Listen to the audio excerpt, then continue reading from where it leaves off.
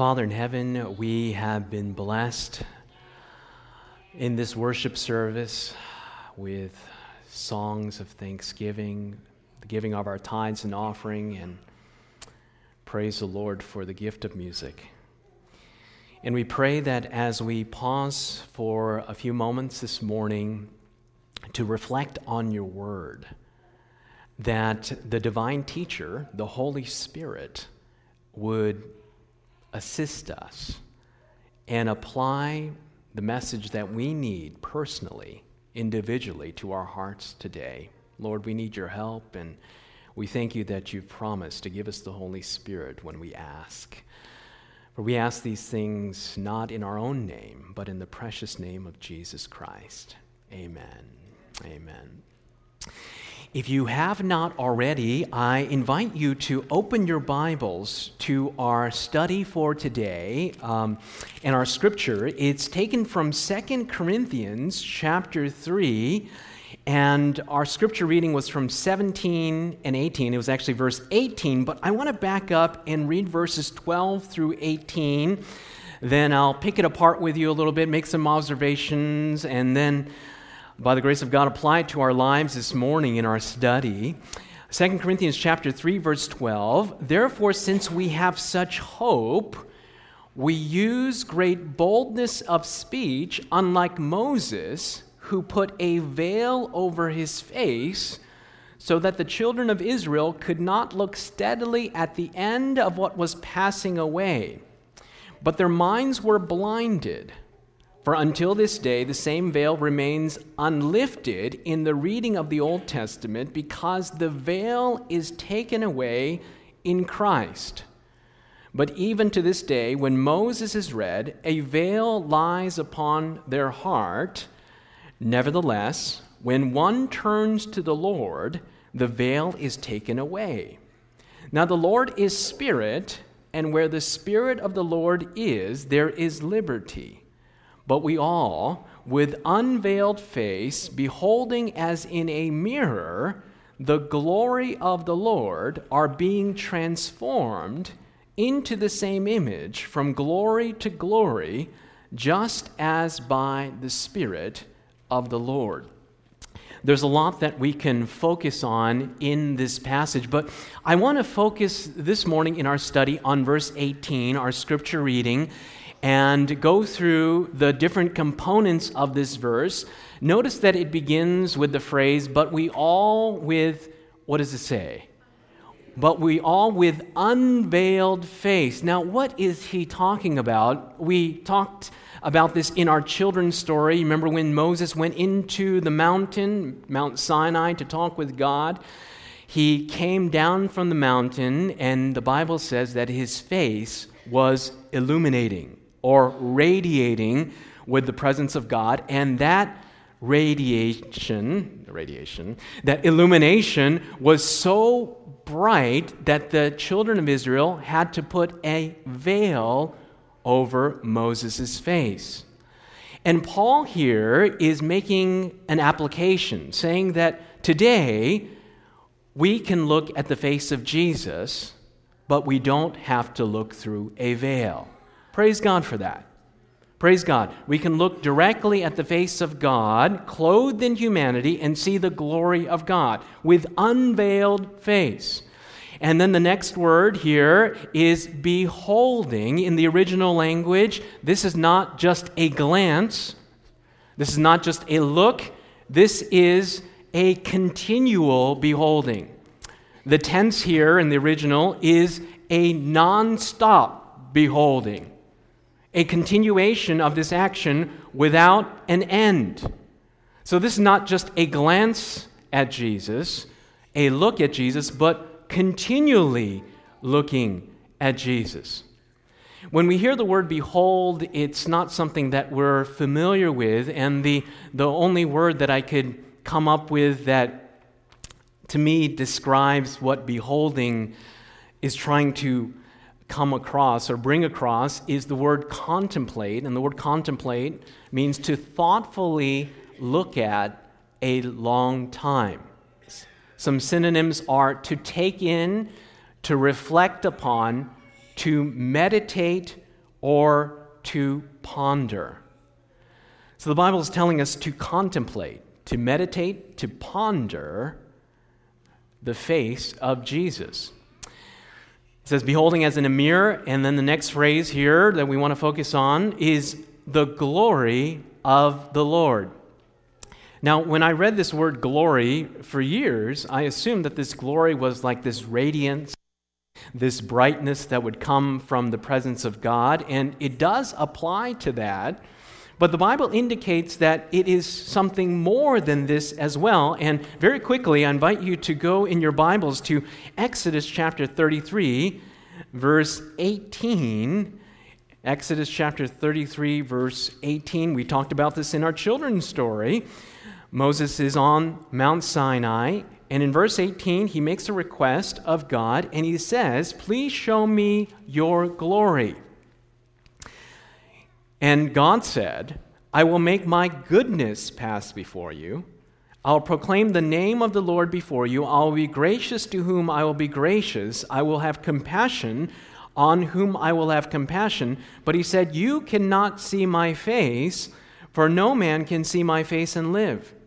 And the Lord God said, "Here is a place by me, and you shall stand on the rock, and so shall it be.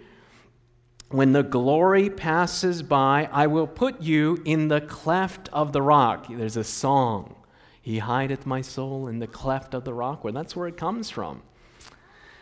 "And I will cover you with my hand while I pass by. Then I will take away my hand, and you shall see my back, but my face shall not be seen." God says in His mercy, "You can't see my face and live, so I'm going to put you in this crack, in this crevice of the rock. I'm going to cover you with my hand. I'm going to pass by, and as I pass by, I'm going to remove my hand." And I just imagine Moses peeking out, radiating glory emanating from the back of God, and sees the back of God.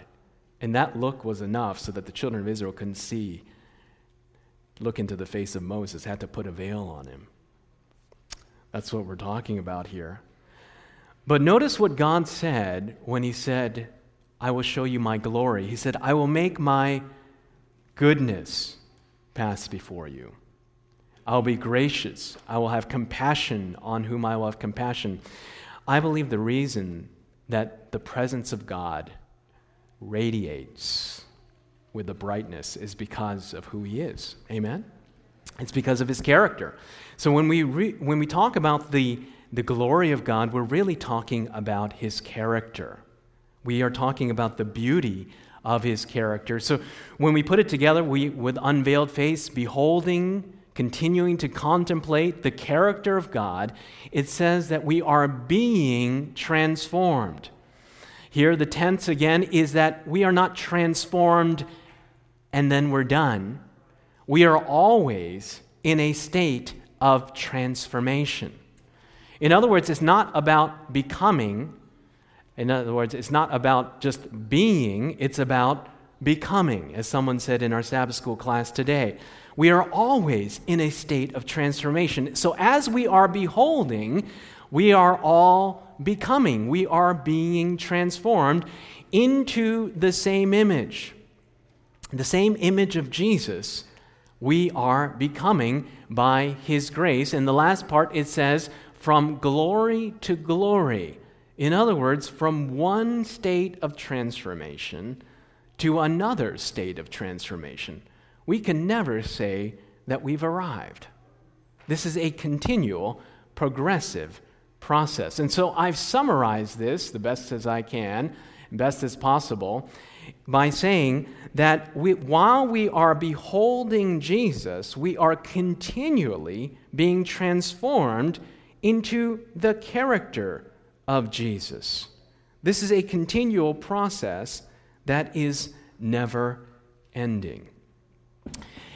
When I was going through college, there was a class that we had to take that was required for all religion majors, for all theology majors, and it was homiletics. And one of the activities that we had to do for this class was to get in front of the whole school, faculty, students from other majors, and give a worship talk. It was I think you only got 10 minutes out of the worship talk. There were 3 of you back to back, and it was 10 minutes, and if you know anything about public speaking, it scares you to death. And I'll be honest with you, every time I preach, there's a little bit of just like an edge of nervousness before you get up. And hopefully that goes away. But anyways, so we were intimidated, we were scared. Not only that, but the entire homiletics class would have evaluation forms that they would fill out, and then they would share it with the whole group later on that afternoon during the class. So it was just so intimidating. And then you would sit down with the professor, and he would watch a video with you and give you personal critiques. Painful. I hope they burned that video from that year. Well, anyways, in preparation for this, needless to say, I wanted to be prepared. So for a week after week after week, I listened to this man, Charles Bradford, North American Division President, eloquent, well-read. And so I listened to him hour after hour after hour, same sermon, over and over and over again. And then I got up to preach. And when I was done, one of my African American brothers came to me and said, "David, you preached like a brother." And I was like, what does that mean? What does that mean? Now, just so you know, I believe in my estimation, there is nothing even in the stratosphere like African American preaching. Let me tell you. The elocution, the oration, and the delivery and the cadence is just sublime. And so as I was listening to him and so forth, I said, "What do you mean you preach like a brother?" And so I sat down with my professor, and he played the tape of it, and I could not believe it. If you've ever seen an Asian man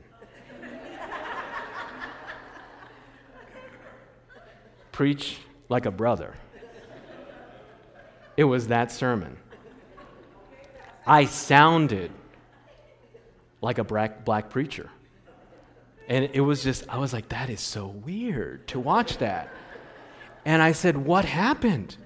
Well, I mean, what happened to me? I mean, this is so weird. Well, what had happened was by beholding, I had become changed.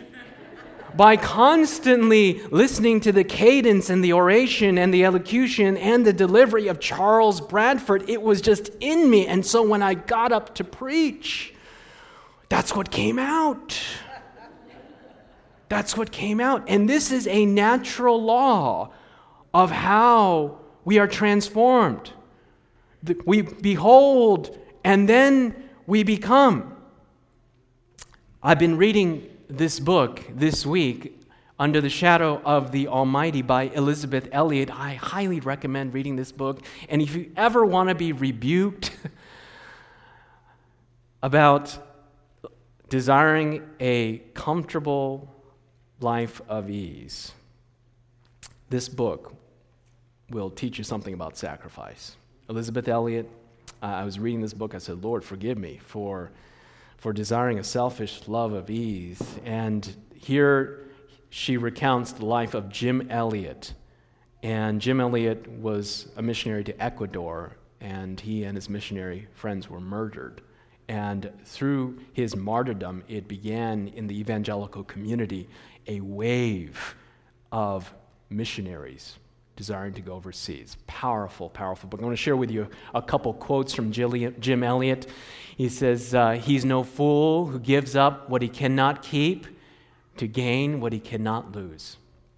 Father, make me a man of crisis. Bring those I contact to a decision. Let me not be a milepost on a single road. Make me a fork. The man must turn one way or another on facing Christ in me." I mean, this was the type of individual that he was. And he made the decision in Ecuador that if he was attacked, to not retaliate. Because he said, "Look, I'm ready to go, and these individuals aren't." So he gave his life in martyrdom. I mean, tremendous individual. And you see his experience through Wheaton College in this book. And I want to read this excerpt from his book, talking about his college years. It says, Jim set his alarm every night to waken him in time for prayer and the study of the Bible. None of it gets old, he says, for it is Christ in print, the living word. He began spending an hour before breakfast in the Old Testament, a few minutes at noon in the Psalms, and evenings in the New Testament. A man's thoughts dye his soul. And listen to this. Constantly dwelling in the words of the Lord, the Lord dyed Jim's soul, and its color was not hidden from fellow servants. There is this principle that the things that we contemplate, the things that we behold, the things that we think about, unconsciously are working a transformation in our own character, in who we are. This is a natural law of how things work. And here, Jim Elliot meditated, thought about, contemplated so much on the Bible and the beauty of Jesus that his own character became changed and transformed. I want to read this statement from Acts of the Apostles. I was sharing in my Sabbath school class, if there's a chapter that I would highly recommend you reading, it's this chapter in the book Acts of the Apostles. You can Google it. It's free online. And there's a chapter that's called Transformed by Grace. Read that chapter because it is so sublime. And I spent a lot of good money studying theology for years. And the thing is, there's a lot of confusion out there. A lot of different models. And I read this chapter and I said, here it is, sitting under my nose the entire time. And it talks about the transformation of John, the apostle. And listen to this. This is from 557. As the character of the divine one was manifested to him, John saw his own deficiencies, and he was humbled by the revelation. Day by day, in contrast with his own violent spirit, remember he had a temper, he beheld the tenderness and the forbearance of Jesus and heard his lessons of humility and patience. Day by day, his heart was drawn out to Christ until he lost sight of self in love for his master. The power and tenderness, the majesty and meekness, the strength and patience that he saw in the daily life of the Son of God filled his soul with admiration. He yielded his resentful, ambitious temper to the molding power of Christ, and divine love wrought in him a transformation of character. Have you ever been around someone that was so beautiful? I'm not talking about physical beauty, but they were so beautiful in character that you're just like, wow. And there's admiration that comes out. And this is what happened to John. You see, we don't become like Jesus by pulling ourselves by our own bootstraps and say, oh, I'm going to be like Jesus today. That's not how it works. How we become like Jesus is by admiration, adoration, that ultimately leads to our own transformation. And as I've reflected on my own Christian journey, I've come to the conclusion that I've been approaching God too much with my left brain. You know what I'm talking about, left brain? We live in a left brain society where engineers, analytics, now praise God for all of these things. And I believe that we should approach God with both sides of our brain. But in this age, we tend to be very left brain, and here it is. This is just a summary of left brain and right brain studies. And typically, we tend to lean on one side or the other. And left brain is logic, analysis, sequencing, linear, mathematics, language, facts, thinking words, words of songs, computation. So it's the analytical side of the brain. It's all about logic and sequencing and so forth. And if you're an engineer, this is where you're at, okay? And on the right side, you have creativity, imagination, holistic thinking, intuition. You have the arts, rhythm, music, the nonverbal feelings, visualization, the tune of songs, and daydreaming. So that's right brain, and we tend to go between one or the two. And what I'm finding in my sermon preparation that, I can't do both sides at once because my left brain is the critical, and I can't come up with any ideas if I'm trying to do both sides because my inner critic is continually trying to speak to me. But I found that in my own Christian experience, I've approached Jesus very left brain. In other words, analysis, logic, sequencing, systematic theology. These things are all left brain. But when you look at the nature of what Paul is talking about in beholding, I believe that he's calling us to a more of a right brain activity.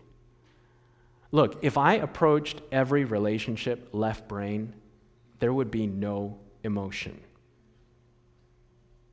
It would be analysis. Pastor David Shin, Asian, 5'6", receding hairline. Those are all like left brain activities. But right brain is something more. And notice this. This is from Desire of Ages, page 83. It says, "It would be well for us to spend a thoughtful hour each day in contemplation of the life of Christ. We should take it point by point and let the," what does it say? "Let the imagination." Is that left brain or right brain? That's right brain. That's right brain. Let the imagination. It didn't say analyze Jesus, although I believe there's times that we need to analyze Scripture. Please don't misunderstand me. I'm not saying that we do not need to have left brain activity. I'm going to have the whole seminary after me, okay? This is not what we're talking about. But here, there is a place for imagination. It says, let the imagination grasp each scene, especially the closing ones, as we thus dwell upon his great sacrifice for us. Our confidence will be more constant, our love will be quickened, and we shall be more deeply imbued with his Spirit. Notice what happens. When you approach Jesus through the right brain activity of imagination and visualization, then there is a corresponding emotion that comes with it. If someone were to ask you, what do you think about Jesus? You would probably have a response. But what if someone said, how do you feel about Jesus? I believe that we live in an age where people think things about Jesus, but the emotion is lacking. And here, the Desire of Ages is calling us to use, I believe, sanctified imagination and visualize the scene as we read Scripture. So this is biblical imagination. So as you read the gospel account of what Jesus is going through in Gethsemane, use your imagination. Picture yourself there. What does Jesus look like? What does his face look like? How is the interaction and the dynamics that he's having with these people? And when that happens, there is an emotion that corresponds with what you are visualizing in Scripture. This is not, I'm not crazy. I'm not pulling this out of thin air. This is from Thoughts of the Mount of Blessing, page 1. Let us in imagination go back to the scene on the mountain. And as we sit with the disciples on the mountainside, enter into the thoughts and feelings that fill the hearts, understanding what the words of Jesus meant to those who heard him, we may discern in them a new vividness and beauty, and may also gather for ourselves their deeper lessons. So I want to encourage you to do this, is take Scripture and imagine.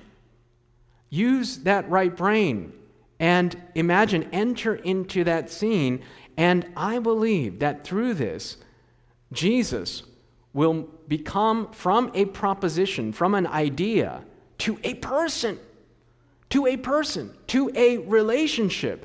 And it is through this exercise, I believe, that we can have not only an intellectual relationship with the God of heaven, but also an emotional one as well. Now, I need to put this in there because I don't want anyone to misunderstand me. There is a fundamental difference between biblical meditation and Eastern meditation. I believe that biblical meditation was what came first. But look, Eastern meditation is fundamentally different in that Eastern meditation is emptying your mind, okay? Getting your mind into a certain wave and so forth, and emptying your mind through that process. Biblical meditation is filling your mind. So fundamental difference, and filling your mind with Scripture. So I believe that God is calling us as a people not just to a behavioristic reform. I mean, what does God want? Just a people that conform on a behavioristic level? Ultimately, God is calling for the thought life. And when we look at the beauty of Jesus, there is an admiration that takes place. As we visualize what Jesus is like, there's an admiration, there's an adoration that ultimately leads to our own transformation. At ministerial meetings this couple months ago, before camp meeting, all of the pastors were asked to share why we're a pastor and why we've accepted the call to ministry. And it's a very personal part of our walk with God, the calling to ministry. And HMS Richards told people, if there's anything else you can do than be a pastor, do that. Because it's not a career, it's a calling. And unless you're sure that you're called. So the pastors, it was interesting, the dynamics in the room, because people are asked and everyone's just kind of like not jumping to answer it, because it's a very personal part of our lives and it's a vulnerable moment. And so I noticed every time the minister director said, "Who's next?" all the ministers just kind of looked down and away. And so finally my name was called, and the question was, why are you called to ministry? And I said, look, just to be honest, I haven't been called to ministry because of my talents and abilities, or even because I believe that God needs me. I said, the only reason I've been called to ministry is because this is the only way that I can be saved. That's honestly what I believe, because I'm a obsessive person. That's my personality. Whatever I do, I become consumed in it. That's the nature of who I am. And I can't be a layperson and have a job and then contribute to ministry, because what will happen with my personality is my career will take over my life. So God says, look, this is the only way that David can be saved. And so, by the grace of God, he places me in full-time ministry because of my personality. I become consumed in whatever I do.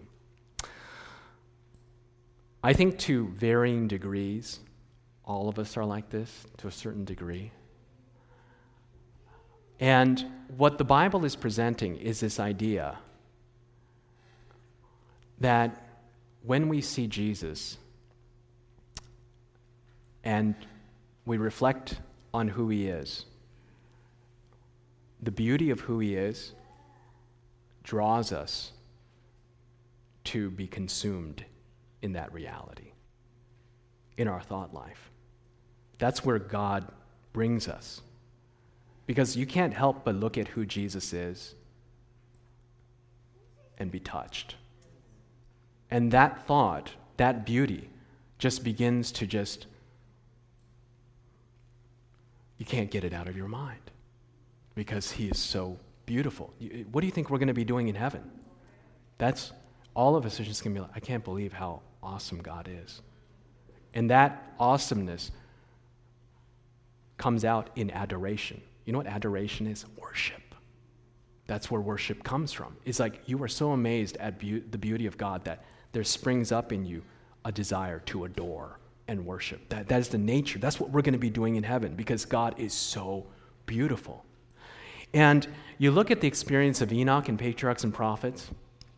This is talking about Enoch's thought life. Look at this. The infinite, unfathomable love of God through Christ became the subject of Enoch's meditation day and night. In other words, like the love of God became something that it became his favorite thought. He thought about it in every waking moment. That was the thing that he was consumed in. That was the thing that he was obsessed about. It became his thought life, not something that he just did on the weekends or did on the evening, but it became the favorite place that he went in his thought life. The subject of his meditations day and night, and with all the fervor of his soul, he sought to reveal that love to the people among whom he dwelt. That was how Enoch walked with God. And he became so much like Jesus unconsciously that he came to the very edge of eternity. And God said, look, why don't you just come in? I mean, that's what happened. That's what happened, the transformation that takes place. And I found that in my own spiritual journey, I have made people or theological systems my model. Just being honest with you. And I've been there to pick up the pieces of the fallout of doing that. And I praise God for his mercy that he's had a lot of grace along the way.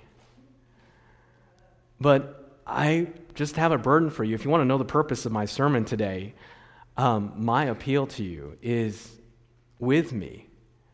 Let's, for the next 30 days, make a commitment in our own hearts. I'm not going to make an altar call or anything like that, but in your own hearts, they say it takes 30 days to make a habit, but to make time in the morning. And for a different type of devotion, the type of devotion that's mentioned here in the Desire of Ages, take a passage from the Gospels. Pick a passage where you see Jesus and the interactions of Jesus. And using your God-given imagination, visualize that scene. Reflect on that.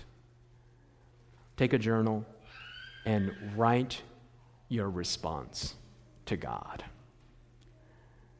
And I believe that by the grace of God, that as you do this, that unconsciously, there's going to be an admiration that fills your own soul, that leads to adoration, worship, and then an unconscious transformation that takes place in your own heart, in your own life.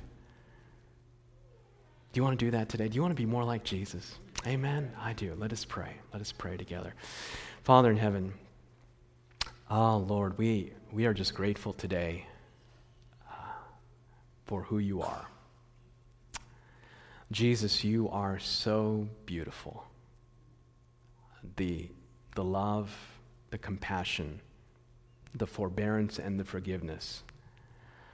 And Lord, today we pray that you would help us to engage you as a person, to behold you in Scripture, to be transformed into the same image by the Spirit of God. So thank you for this gift, and we praise you for the work that you're already doing in our lives. For we ask these things in the precious name of Jesus. Amen. Amen. This media was brought to you by Audioverse, a website dedicated to spreading God's Word through free sermon audio and much more. If you would like to know more about Audioverse, or if you would like to listen to more sermons, please visit www.audioverse.org. www.audioverse.org.